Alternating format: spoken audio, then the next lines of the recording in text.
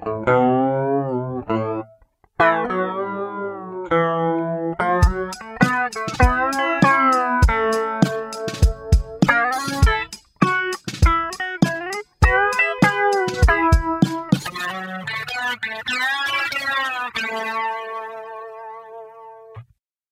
to the Cotton Specialist Corner podcast. I'm Steve Brown, Extension Agronomist at Auburn University.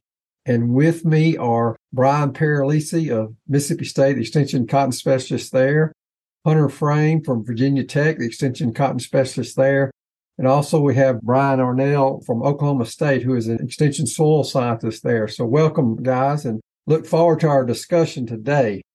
For years, we've explored the effects of various foliar products in cotton. Some have been micronutrients, others have been versions of plant growth hormones or PGRs, and still others have sought to attribute some plant responses that protect the plant or contribute to plant health. But in the distant past, we've studied these products maybe and haven't seen consistent yield improvements. But more recently, we've sort of entered a new era. We have some new products that are reported to do a lot of different things. And that's really our discussion today. And I'm really looking forward to our guests helping me out, because I confess that my understanding is limited. And that's why I've asked them, because I think they're much farther along in their understanding of these products as well as the possibilities. So I'll start with Brian Pieralis. What should we call these products as a group? This all got started as a group collectively at the Beltwide Conference. We were trying to come up with a new project, and we asked ourselves, what's the most frequently asked question you're getting from your growers?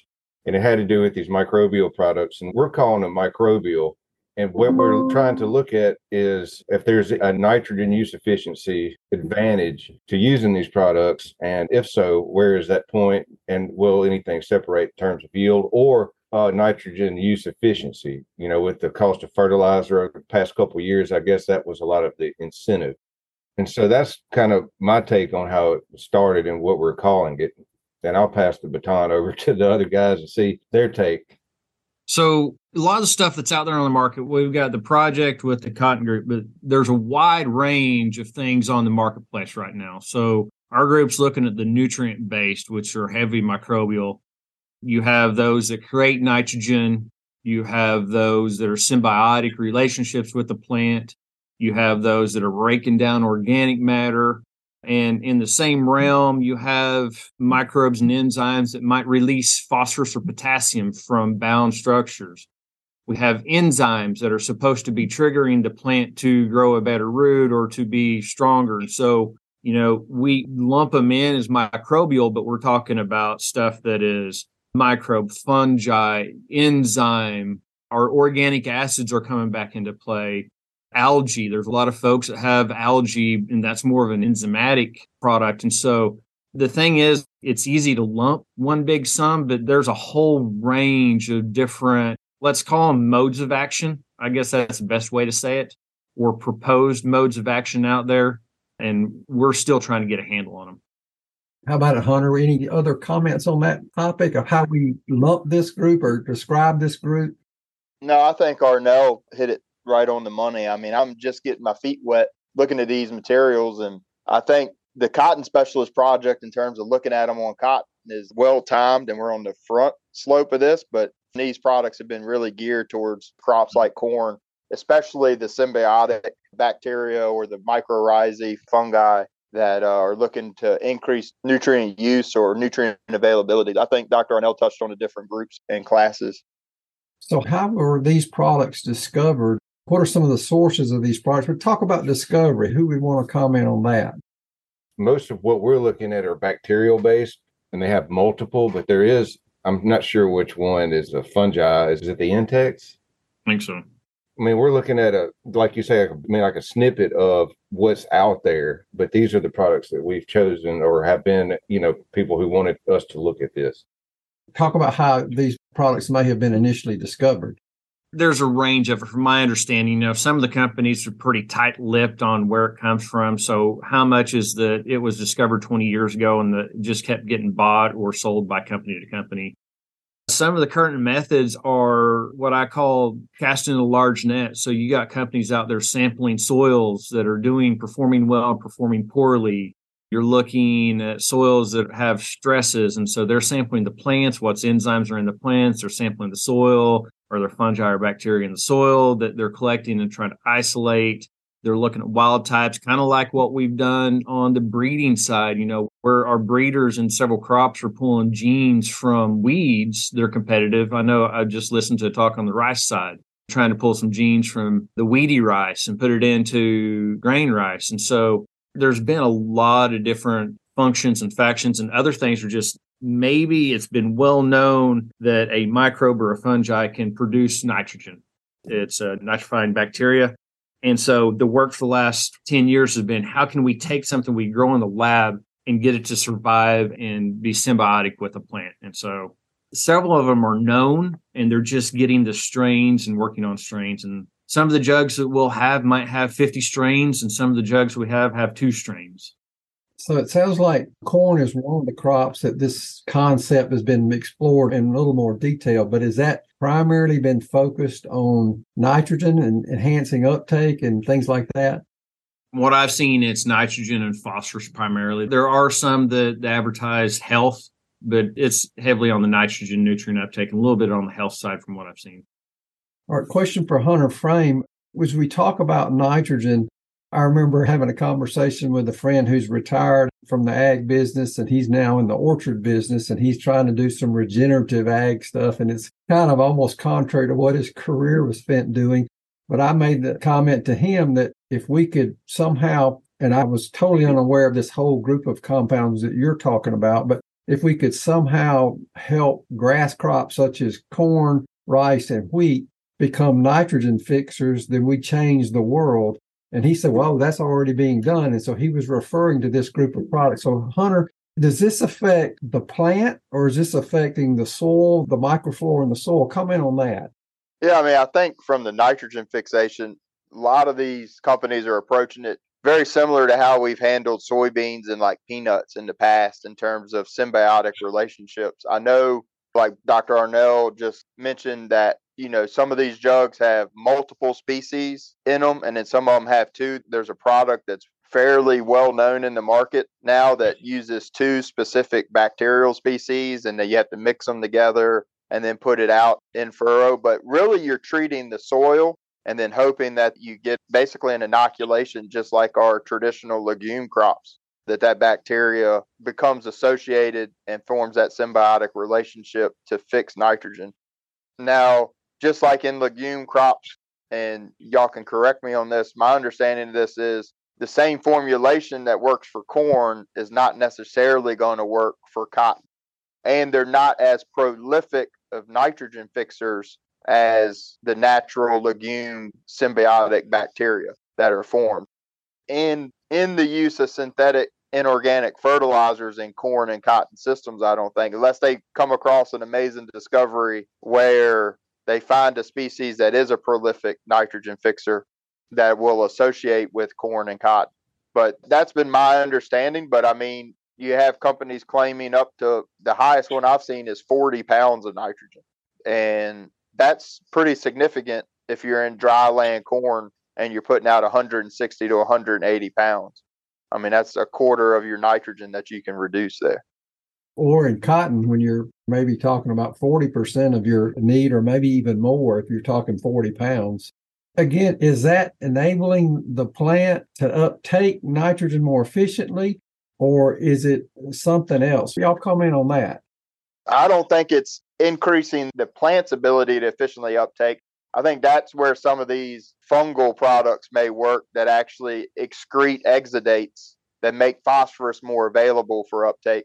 I don't know if they're working on the plant's ability to take them up. That's what biostimulants, some of the foliar products, are looking to do, is to increase the metabolism of the plant maybe.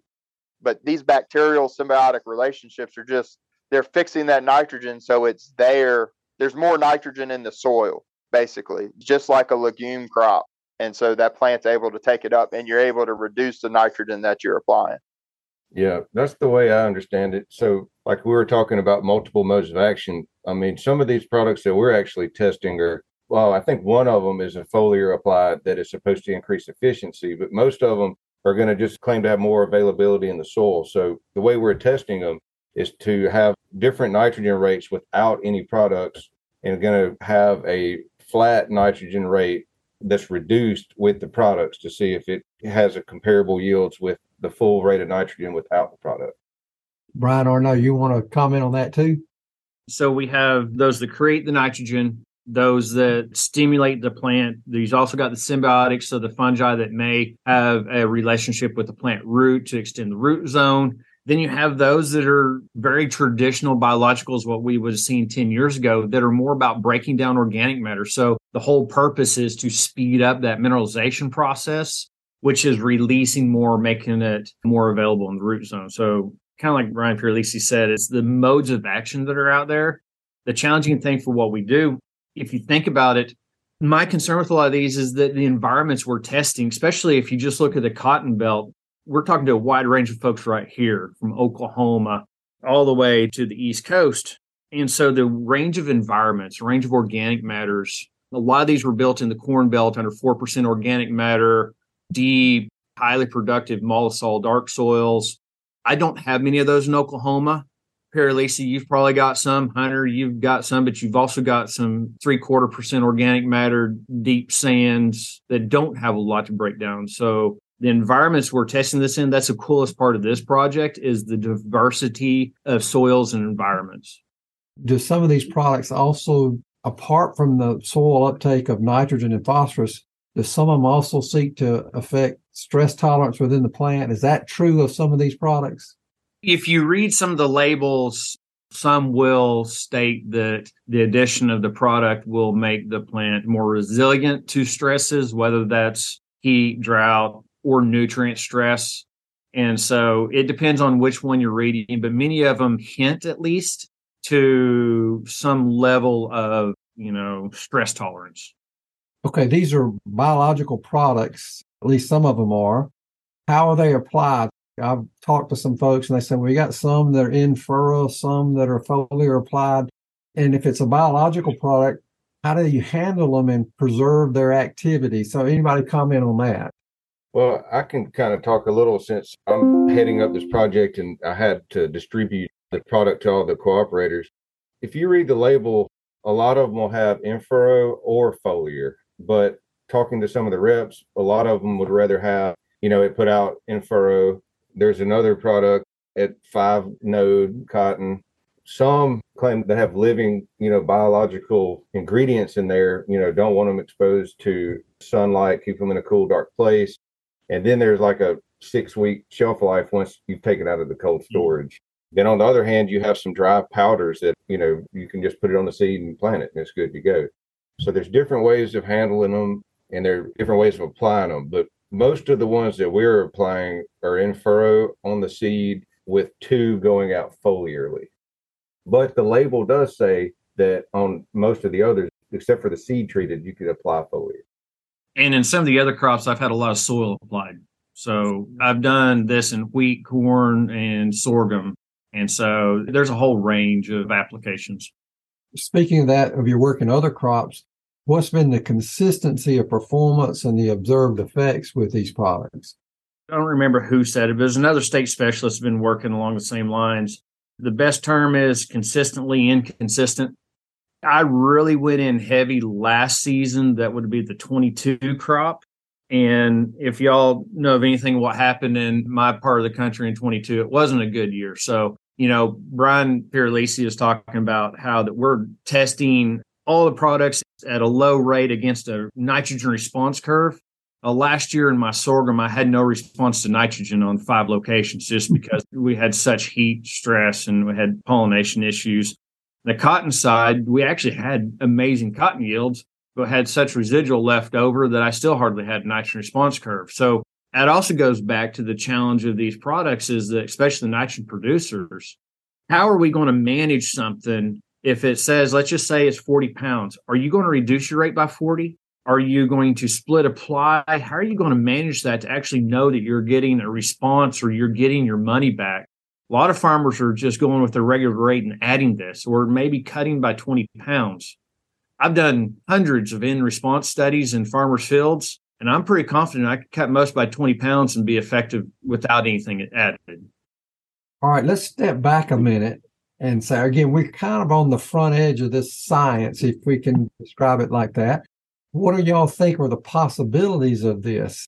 I kind of alluded initially that, we worked in the past with some stuff. We saw very subtle responses, nothing great. But if you change the nitrogen world, you have done something.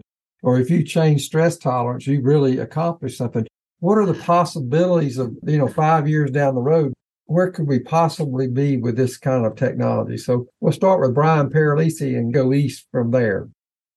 Like you described, if we could change those things, you would have changed the world of agriculture and the cotton industry, just from a sustainability standpoint and, just yields in general. But it's going to be hard to capture that with just the variability from year to year and environment to know exactly. That's why we have the scale on such a large scale to see if it hits anywhere, if there's any consistencies. Like we said, it is consistently inconsistent, but we do know that in Mississippi, we're going to apply 100 to 120 pounds of nitrogen year in and year out. And with the input cost at such a price point that if we could consistently reduce that amount, it'd be a game changer. It might increase acreage and, I could see, down the road, make it just more profitable, but we're a long ways from that. How about Hunter? Man, this is going to be controversial right here, but I'm going to go ahead and say it. I mean, we just came out of a pandemic, right? And there's a lot of talk about gain of function research on viruses, but I think the technology's there. If they can find strains of bacteria or fungal species that will, in terms of for the nitrogen, will associate with the corn and cotton roots, I could see some genetic manipulation and some gain of function type research to get these things to be more prolific, looking 10 to 20 years down the road. So it could be something where we're using an inoculant like in peanuts and soybeans for corn and cotton. And environmentally, I don't know if it's better or worse. I fight with our NRCS people about cover crops with this, right? Because I can get a hairy vetch crimson clover mix to make in Virginia 250 pounds of nitrogen. But is that more environmentally friendly than putting 120 pounds of inorganic out? Because you're losing a huge portion of that legume nitrogen in the green manure in the environment. So, but I could see some like maybe gain of function research on these bacterial strains to really get 80 to 100 pounds of nitrogen being fixed in corn and cotton systems potentially. I agree with Hunter. So one thing I look at is, 15, 20 years ago when we were testing these products, there wasn't any big companies. There wasn't a lot of money. It was basically mom and pops, small startups doing this. And now the magnitude of dollars being thrown in this arena, the companies involved are no longer the small companies. And if a large corporation doesn't have one of these products on their portfolio, it's just because they haven't advertised it yet. They've all got them. They've all want them. And so that means just the dollars going in. Now we're talking about, just the amount of industrial research being done where I'm expecting us to have more positives than we did.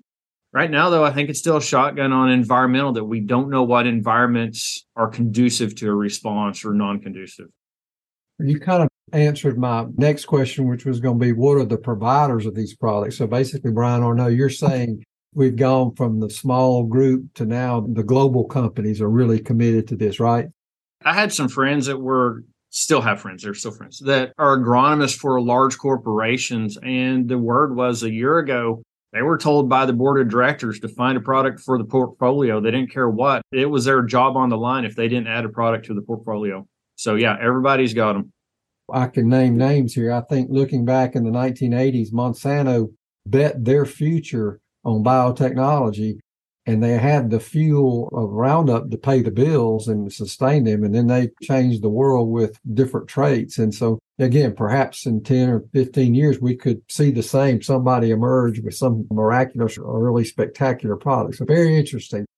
All right, Brian Pieralis, talk about the Extension Cotton Specialist Working Group Beltwide project. You've kind of alluded to that. Talk about its purpose and what we hope to learn, and then what are some of the treatments and what are some of the things we'll measure in process.